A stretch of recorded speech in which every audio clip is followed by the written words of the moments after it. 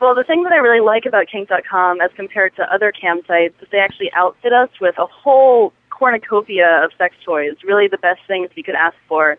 So usually there's a lot of different rooms. Usually I'll be in a room with a bed with a vinyl sheet, and I'll have a Hitachi magic wand, a Sibian, which is kind of like this vibrating horse thing that you can ride. Oh, yeah. Ride 'em. A whole bunch of, yeah, it's really fun. A whole bunch of dildos. You have a zapper, which is a little like electric shock tool. Mm-hmm. There's butt plugs and tons of lube and condoms and nipple clamps, and really there's a whole bunch of things. So girls can bring their own toys if they choose. I've only been working there for about 2 months, and my personal collection is not what I would like it to be. So I usually just use what they have there. And do you come in as a character that you always play? Like, hi, I'm Dr. Naughty, or I'm a California highway policeman, or do you do different outfits different days? Like today, I'm Scarlett O'Hara. What do you do?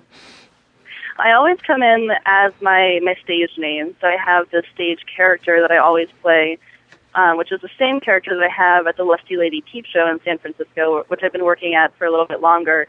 Generally, I'll just wear some nice lingerie.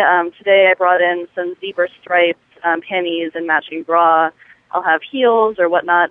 Again, I'm hoping to gather up a bigger collection of role play outfits because a lot of the customers do want that role play. And they'll ask me, what other outfits did you bring today?